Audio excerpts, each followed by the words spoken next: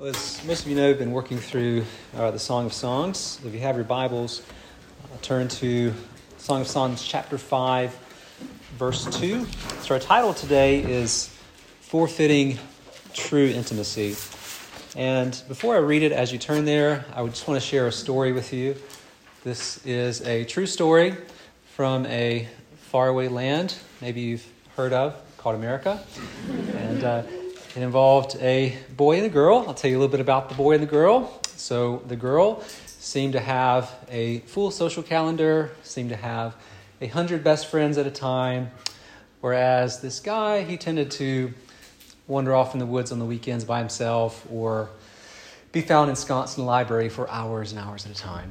But believe it or not, God brought these two people together, and wasn't long before Joy was making her way over to the library to see you from time to time. And so sparks happen, familiar story. So we're married. And we got married. I was 25. Joy was 21. And she just kind of, at that point, went along with whatever I wanted to do, it seemed like. And so we went on a honeymoon to a place I chose, sort of an island off the North Carolina coast. You can only get there by ferry. And so we've been there for a couple of days. And again, I like to be by myself sometimes. So I was like, hey, Joy, I'm going to go off for a walk for a while and just, wander by myself. All right, so I had a great walk, prayed, thanked the Lord for our time together. I even brought back a bracelet for Joy. But what was she thinking that whole time? Why did he leave me? What was he thinking? We just got married, my goodness. So maybe you've heard of the honeymoon phase, right? You've all heard of that. Sometimes it lasts for a while. Sometimes it's shorter. So that was kind of our first little conflict, right? So in the honeymoon phase. So keep that in mind today. So the title today for our sermon is Forfeiting True Intimacy. So I'm going to read Song of Songs chapter 5, verse 2. I'm just going to read our entire passage for today to start today. So that runs on to chapter 6, verse 3. I slept, but my heart was awake. As my beloved is knocking, a sound.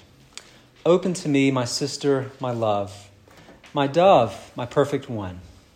For my head is wet with dew, and my locks with the drops of the night. I had put off my garment. How could I put it on? I had bathed my feet. How could I soil them? My beloved put his hand to the latch, and my heart was thrilled within me. I arose to open to my beloved, and my hands dripped with myrrh, my fingers with liquid myrrh, on the handles of the bolt. I opened to my beloved, but my beloved had turned and gone. My soul failed within me when he spoke. I sought him, but found him not. I called him, but he gave no answer. The watchmen found me as they went about in the city. They beat me, they bruised me, they took away my veil. Those watchmen of the walls. I adjure you, O daughters of Jerusalem, if you find my beloved, tell him I am sick with love. Others, what is your beloved more than another beloved, O most beautiful among women? What is your beloved more than another beloved, that you thus adjure us? She, my beloved is radiant and ruddy, distinguished among 10,000. His head is the finest gold. His locks are wavy, black as a raven. His eyes are like doves beside streams of water, bathed in milk. Sitting beside a full pool. His cheeks are like beds of spices, mounds of sweet-smelling herbs. His lips are lilies dripping liquid myrrh. His arms are rods of gold, set with jewels. His body is polished ivory, bedecked with sapphires. His legs are alabaster columns, set on vases of gold. His appearance is like Lebanon, choice as the cedars. His mouth is most sweet. He is altogether desirable. This is my beloved. This is my friend, O daughters of Jerusalem. Others, where has your beloved gone, O most beautiful among women? Where has your beloved turned, that we may seek him with you? My beloved has gone down to his garden, to the bed of spices, to graze in the gardens and to gather lilies. I am my beloved's, and my beloved is mine. He grazes among the lilies. If you think back to last week, where did we end last week? We ended with this beautiful celebration of love between a man and a woman in marriage. The last few verses were eat, friends, drink, and be drunk with love. So we have this high point, but lo and behold, it didn't take very long before there's a bit of conflict. So what we're going to do today is take a look at what happens here in chapter 5. So we've been thinking about this in two ways, right? So we've been thinking about how this applies to marriage, right, to a man and a woman, but also how this applies to Christ and his church. So the big purpose, what I want to get across today, is Jesus is the faithful friend who pursues us. Keep that in mind throughout. Jesus is the faithful friend who pursues us. And we're going to look at this in three ways. First, the rejection, the longing, and the acceptance. So let's first look at this rejection. So what happens? Look at chapter 5, verse 2. We have, again, three people speaking throughout this book. You have he, you have others, you have she. So in our passage today, he doesn't speak, but he is all throughout this passage. And so it begins, I slept, but my heart was awake. I slept, but my heart was awake. So what's happening here? So we have this woman who is in the bed. Maybe she's not comfortable. Maybe she's wondering, as Joy did, what is he doing? He's not here, right? So she's in bed, but he's not here.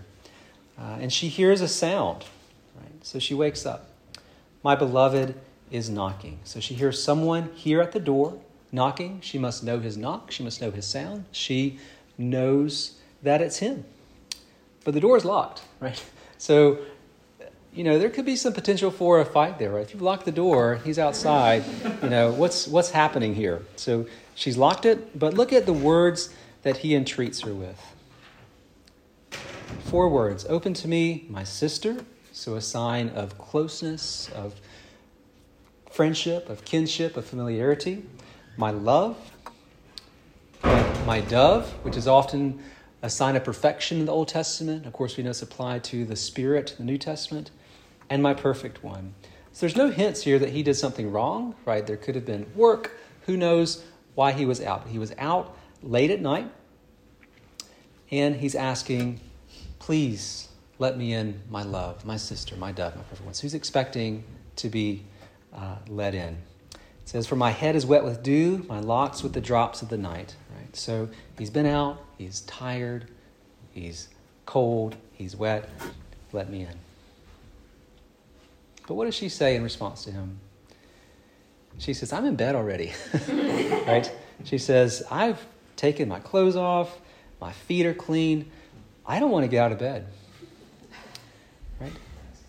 Go away for a while. So this is the first kind of hint that there's a bit of disunity happening very early in this marriage. And for those of you who are married today, maybe you can think back to that first time it happened to you. Right? Maybe it took 2 days like it did with us. Maybe it took an hour. Maybe it took a month. But it happened, right? That first time where you had disunity.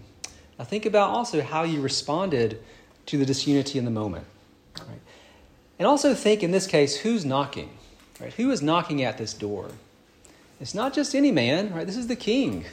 This is the king knocking, saying, in the kindest way possible, let me in. But she says, no, I'm too tired. And I think this can come from a couple of places. Right? So one could be maybe some insecurity, right? Like, what does he want? Am I good enough? We saw that earlier in the book where she talks about her skin being dark because she's outside, she's working. Am I good enough? And I think that's the case sometimes in our marriage, some insecurity inside, saying, am I good enough? And is this the right thing for me? Joy and I have been watching a series called Welcome to Wrexham. Anybody seen that? It's a good cultural commentary.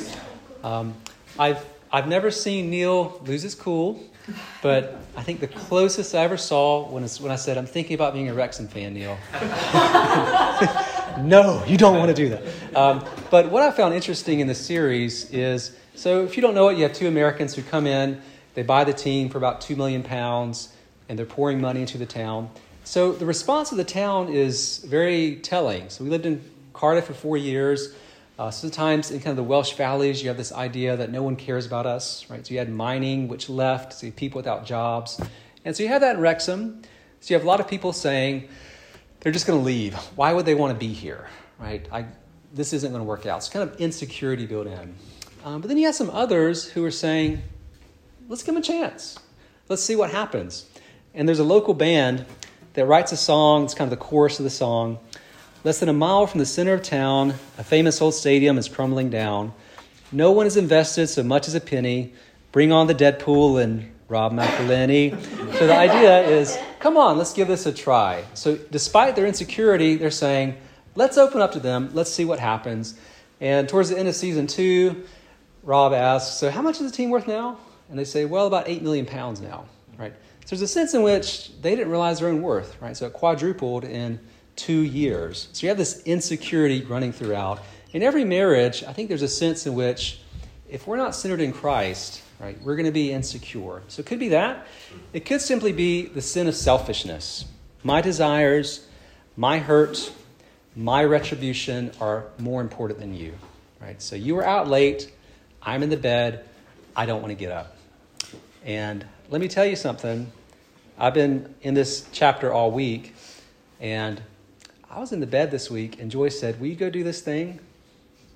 And I said, I'm in bed. So talk about conviction, right? So there's a sense in which no matter where you are, whether you're single, whether you're married, selfishness, right? Me, my desires, what I want is more important than you. And that's something you have to fight in marriage. But in this moment, right, she lets selfishness give way to selflessness. And of course, we know Jesus tells us, whoever desires to follow me must take up his cross, right? So we have to live a life of humility and selflessness. So what can we take from this? So very early on in the marriage, what has been won, right? This marriage, it seems to be lost. As we read through this book, we're considering both the literal marriage, but also Christ and his church. So what can this teach us about Christ and his church? Alongside a Song of Songs, I've been reading this Baptist pastor from the 18th century named John Gill. And here's what Gill said about verse 1. I slept, but my heart was awake. He said, now from this whole account, which she gives of herself, as sleeping and yet waking, we can observe the following things. That a believer has 2 principles in him. A principle of corruption, right? Selfishness. A principle of grace. The one he brings into the world with him. The other is wrought by the Spirit of God. These are represented by 2 persons, both by the church here, who speaks of the eye that sleeps and a heart that wakes. And by the apostles elsewhere, who speaks of a new man and an old man, of himself as having no good things dwelling in him, and yet of that eye that sinneth not. So what does that mean? Inside us, we have the old man, right, battling the new man. We have the selfishness battling the selflessness example that Christ gives us. So how do we battle sin? Right? Through active obedience empowered by the Spirit. So reading on here, so what happens? She decides, you know what? I'm going to get out of my bed. Right? So I was wrong. I shouldn't have done that. I'm going to get out of bed. Look at verse 4 and 5 with me. My beloved put his hand to the latch, and my heart was thrilled within me. I rose to open to my beloved, and my hands drip with myrrh. My fingers with liquid myrrh on the handles of the bolt. So there's a sense in which she realizes, you know what? I should have opened to that knocking. Now let's think about this in the context of the New Testament. So we probably don't have Yahweh, God, mentioned in the Song of Songs. Maybe in chapter 8, but maybe not. But we see him all over the book. And similarly, the Song of Songs is not directly quoted in the New Testament, but I think there's some allusions, some places you can see it. Most clearly is in Revelation 3:20. So think of the first analogy of the husband in a gentle way saying, open to me, my sister, my love. Now, Revelation 3:20, Jesus says, behold, I stand at the door and knock. If anyone hears my voice and opens the door, I will come in to him and eat with him, and he with me. Christ comes, he knocks, he requests entry to intimacy with our souls. So the Song of Songs uses marriage to show this relationship of Christ initiating, of response. Revelation uses this metaphor of a guest, right? Knocking, requesting entry. But who awakens the soul, right? Who starts this relationship? Who lets you know you need a Savior? Right? It's the Savior himself through the Spirit who is awakening us to this. And of course, in this case, her response is negative. And similarly, you have the church in Laodicea. Think about what Christ said to them. Right? He said, would that you were either cold or hot. So because you're lukewarm and neither hot nor cold, I will spit you out of my mouth. This is a church that Jesus is rebuking and warning to repent and have an active faith. So in the midst of this, he is beckoning, open the door. I think for the Christian, there's also some hints here that the sheep know the voice of the shepherd. Right? So she knew who was knocking. Right? She knew it was her husband. John 10:14, Jesus says, I am the good shepherd. I know my own, and my own know me.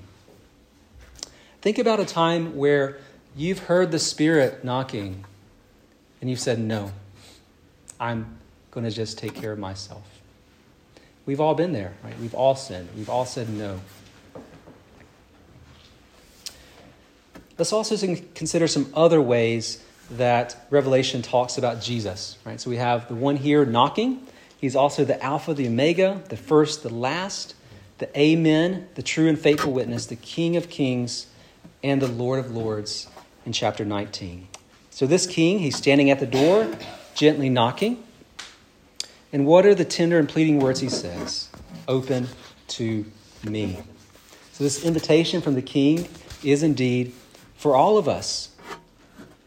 So first we have the rejection. Now let's consider the longing, right? She realizes what she's done wrong. So we read verse 5 there, where this concept where she's going to the door. So earlier, he says to her, kind of toward, let's see, 5:1, he says, I gathered my myrrh. Now she says, my hands are dripping with myrrh. So there's kind of anticipation happening. She gets to the door in verse 6. In expectation, he is there, right? I opened to my beloved, but my beloved has turned and gone. Right, what's happened here? He's not there anymore. If you could put up the quote from Charles Spurgeon, it says, the happiest condition of a Christian out of heaven is to live in the conscious enjoyment of the presence of the Lord Jesus. So what would have been the best case scenario for her? To be in the presence of the King. What is the best case for us? To sit, to commune, to be in the presence of the King. But we have broken fellowship. Right? So what do we do in that brokenness? She has disappointment in not finding her beloved. Verse 6. It says, my soul failed when he spoke. I sought, but I found him not. Have you ever said to yourself, I wish I hadn't done that? Or, I wish I hadn't said that. Surely we all have. We've all locked the door. We've all said no. But how is she going to respond? She could have turned over and said, I've had enough of this. Good night. She could have turned over and still had her heart awake and just being rude to him. I'm going to keep the door locked, teach him a lesson, right? But she gets up, right? So she takes an active step. She says, I'll get my tunic. I'll put my tunic on. I'm not going to worry about my dirty feet. Let's go see if he's at the door. So there's an active step that she takes. But he's not there. He's not at the door. There's a sense of desperation as she seeks out her beloved. Reflect on 1 Corinthians 7:10 with me, which says, for godly grief produces a repentance that leads to salvation without regret, whereas worldly grief produces death. Godly grief produces repentance. What does repentance lead to? Salvation. Worldly grief, death. So what is worldly grief?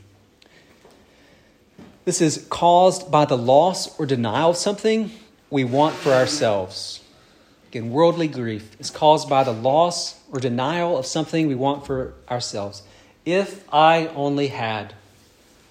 fill it in, right? If I had that job, if I had that person, if I had money, if I lived there, right? There's a sense in which it's never enough. So what does worldly grief result in?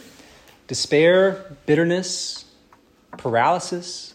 It causes our soul to drown. Right? So if we sit in this worldly grief, if I only had. Think of Judas. Right? So Judas, who betrayed our Lord, there was grief after the fact, right? He wants to give the money back. But what did his grief lead to? It led to despair, right? Godly grief, this verse teaches us, leads to repentance.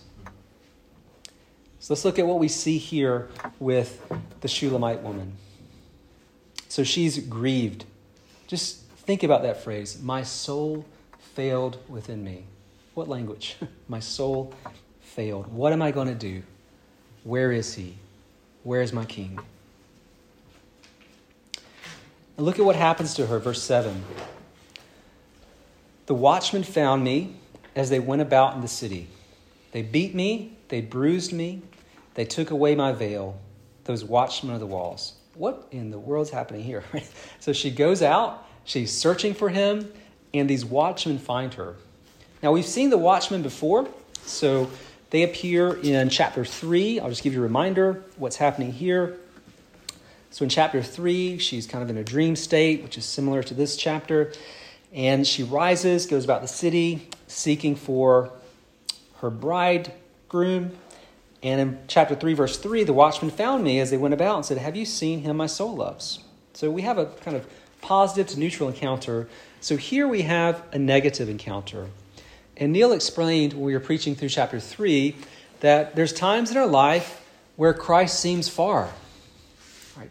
You've been there. Right? There's times where you're saying, where are you, Lord? What's happening? Why did that person die? Why am I depressed? What's happening? But here, we know why the watchman mistreated her. Right? She sinned. Right? So there's analogy here. She's being bruised. She's being battered for what happened. We know why he's absent. She rejected him. So how do we interpret this? So Puritans, kind of who took a very allegorical interpretation, they saw this as the officers of the church. So I'm not advocating Neil and Ryan take, a bludgeon and start beating people in sin. That's not what's happening here. But the idea is there's a guardianship happening where we are caring for, protecting the sheep, we're protecting the flock. Right? If you want to be repentant, there's got to be a place of humility, of brokenness, where you're saying, I can't do this on my own. So this is where she is. I can't do this on my own. One commentator, Dennis Kinlaw, said, does this treatment by the watchman reflect the girl's guilt and sense of failure at the slowness of her response to her husband? I believe it does. This is a love wound. Having been broken, heartbroken, she now acts on her change of heart. So think about times of repentance. Maybe it was painful to say, I did this. Maybe it hurt. In her case, it's even humiliating, right? She's beaten, she's bruised, her clothes are torn. So being broken for sin and longing for Christ is quite different than admitting you're wrong because you got caught, right? So that's godly grief. That's different than repentance. Here, she is broken. Also think about what Jesus says in Mark chapter 2, verse 19. Jesus said to them, can the wedding guests fast while the bridegroom is with them? As long as they have the bridegroom with them, they cannot fast. The days will come when the bridegroom is taken away from them. And in that day, they will fast. There's a day coming where we have separation happening, but Christ will come again. You could show the next quote, please. Get another Spurgeon quote. He says of repentance, it is a discovery of the evil of sin, a mourning that we've committed it, a resolution to forsake it. It is, in fact, a change of mind of a very deep and practical character. So what is repentance? Right, it's a heart change. It's not just, I'm sorry, or I'm sorry I got caught. It's, I'm changing direction. I'm coming in humility before my Lord. And then verse 8. So she's beaten. This is the low point. Right? So she's down. is as if she learned a lesson. What does she say? I adjure you, O daughters of Jerusalem, if you find my beloved, then you will tell him, I am sick with love. Who is she thinking about now? She's not thinking about herself or her clean feet. She's thinking about her beloved, right? The one her soul loves. In her state of humility, repentance, if you see him, let him know that I love him, that I'm in fact sick with love. And look at how the others respond. So the others appear several times in this book. I'll read what they say first and think through what it means. Verse 9, what is your beloved more than another beloved, O most beautiful among women? What is your beloved more than another beloved? Thus you adjure us. So there's a few ways you can take it. One could be mocking. What's so great about your beloved? But I don't think that's the case because the others have been kind of a form of affirmation throughout here. So I'm taking this more rhetorical. Explain to us again, why is your beloved so great? What is so great about him? So think about that low moment in your life where you were down, or maybe you turned in repentance. What did you cling to? If you cling to Christ, right, you thought about the one for whom you were sick with love. You thought of the promised one. Just think of Christ for a minute, the sinless one, the Son of Man, the Son of God, the true prophet, the great high priest, the suffering servant, the firstborn of creation, the Alpha, the Omega, the one who is gentle and lowly of heart, the one who humbled himself to the point of death and is now highly exalted, the one born in a stable who has welcomed you to his banqueting table as a friend, as a brother, as a sister, as one perfected in him, as one who has called us saints because of his shed blood. The Savior, the Lamb on the throne, consider Jesus. Consider Jesus. And what does she do? She takes time to do what I just did. What is so great about the King? Let me tell you. So think about that sort of in your own life. How are people going to hear of the King if we don't tell them? Right? What does Romans 10 tell us? How will they call on him who have they not heard? And how are they to believe in him who they've never heard? And how are they to hear without someone preaching? Right? Don't think that your neighbors actually know who Jesus is if you've never talked about who he is. Otherwise, just a caricature, someone you think about around Christmas, right? Not the King, not the Savior I just talked about. So these others give her an opportunity to say, tell me about that one. So let's look at what she says. And again, I want to think about this in the context of our Savior. So verses 10 through 16 are just praise for her beloved. Let me read 10 through 16. My beloved is radiant and ruddy, distinguished among 10,000. His head is of the finest gold. His locks are wavy, black as a raven. His eyes are like doves beside streams of water, bathed in milk, sitting beside a full pool. His cheeks are like beds of spices, mounds of sweet-smelling herbs. His lips are lilies dripping liquid myrrh. His arms are rods of gold set with jewels. His body is polished ivory, bedecked with sapphires. His legs are alabaster columns, set on bases of gold. His appearance is like Lebanon, choice as the cedars. His mouth is most sweet, and he is altogether desirable. This is my beloved, and this is my friend, the daughters of Jerusalem. So in particular, there are three things that she praises him for. First is his uniqueness. Right? He is distinguished among 10,000. Where does Jesus stand among the gods? Right? There's not a comparison. Second is his attractiveness. Right? So she spends verse after verse thinking through his beauty. And finally, there's one that I've, in my own heart this week, thought about a lot. He cultivates friendship.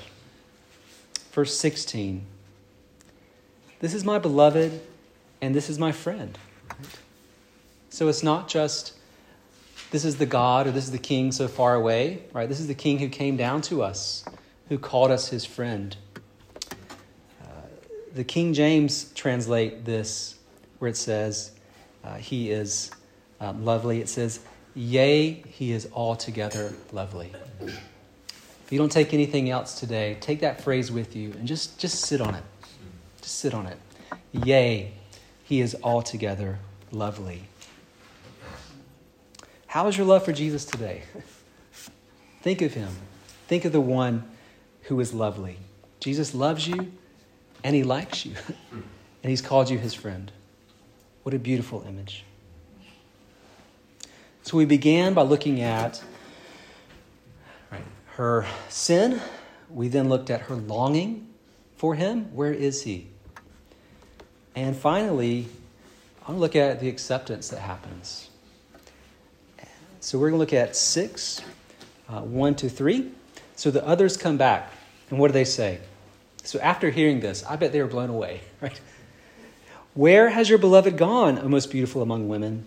Where has your beloved turned? Now listen to this. That we may seek him with you. They're coming along. They're no longer saying, tell me about him. They're saying, I want to go find him. Right? Again, think about sharing Christ with our friends and our neighbors. There's attraction, right? When they see Christ in you. I want to have what you have. Where is he? I want to find him too. So where did this king go? I'll tell you a story that happened to me as a little kid. This probably happened to you as well at some point in your life. This is one of my earliest memories. It's probably 3, 4. And we were at a department store, and I did what every little kid does. I just ran into the clothes, right? Just the clothes, all right. So I was in there a few seconds. But the memory I have is looking up, pulling my head out. Where is my mom? Where is she? You've heard the kid crying, Mom! I think that's what I did. I'm sure she was a couple meters from me, right? But I thought I was lost. I was gone. She had abandoned me. Is that the character of our King? Is that the man you see in the story? Where is he? Look at verse 2. My beloved has gone down to his garden, to the bed of spices, to graze in the gardens and to gather lilies. Think about this garden analogy. How has it been used in the book? In chapter 4, it's the woman. She's the garden. In chapter 5, verse 1, she is the garden again. So where is he? He's right here with me. I think that's so beautiful when we think of our Lord. When we feel down, when we have sinned, when we're in a place of repentance, where is Christ? He's right there. He's right there with us. And finally, verse 3. I am my beloved's, and my beloved is mine. He grazes among the lilies. She's again in a place of harmony, a place of connection, a place of communion. Why? Because she is with her beloved. I think of what Jesus said to us in John 14:3. Think of the disciples. He's been telling them, my time is coming. My time's coming. What does he say? And I go and prepare a place for you. I will come again and will take you to myself, that where I am, you may be also. Our Lord Jesus gives us this promise. He will come again for his people. And until then, he's given us his Spirit. If you could show the final quote. Just think through this quote as we consider Christ here with us. He is indeed your true bridegroom. He is also your brother. He is likewise your friend. He is your inheritance. He is your reward. Again, I'm not thinking about myself again and not wanting to get out of bed. We're thinking about Jesus. He is God and the Lord. You have in him a bridegroom to love, for he is fair in beauty among the sons of men. He is a friend of whom you need not doubt. You have in him the inheritance that you may embrace, for he himself is the portion of your inheritance. You have in him the reward that you may recognize, for his blood is your redemption. You have in him God, by whom you may be ruled, the Lord to fear and honor. So what can we take away from this today? Final slide, please. Just a few things to reflect on. First, listen to Jesus when he's knocking. Right? If you've not come to faith yet, and you've heard him knocking, saying, you need me, right? You're in sin. Listen. If you've heard the Spirit knocking, I shouldn't do that. I should go talk to that person. Listen. And when you don't, repent quickly. Turn to Jesus. And finally, love Jesus freely and accept the love that he gives us. I want to close with 1 John 1:9. If we confess our sins, he is faithful and just to forgive us of our sins, purify us from all unrighteousness. Right? So Christ brings us up from that place of being beaten to his side to welcome us as his beloved. Let's pray. Lord, we love you, and we thank you for loving us first. I thank you for this book and what you've been teaching us. For those of us here today who are carrying the weight of sin, I pray we would turn to the Savior. Father, bless us as we go. Help us to be a light and witness to this community.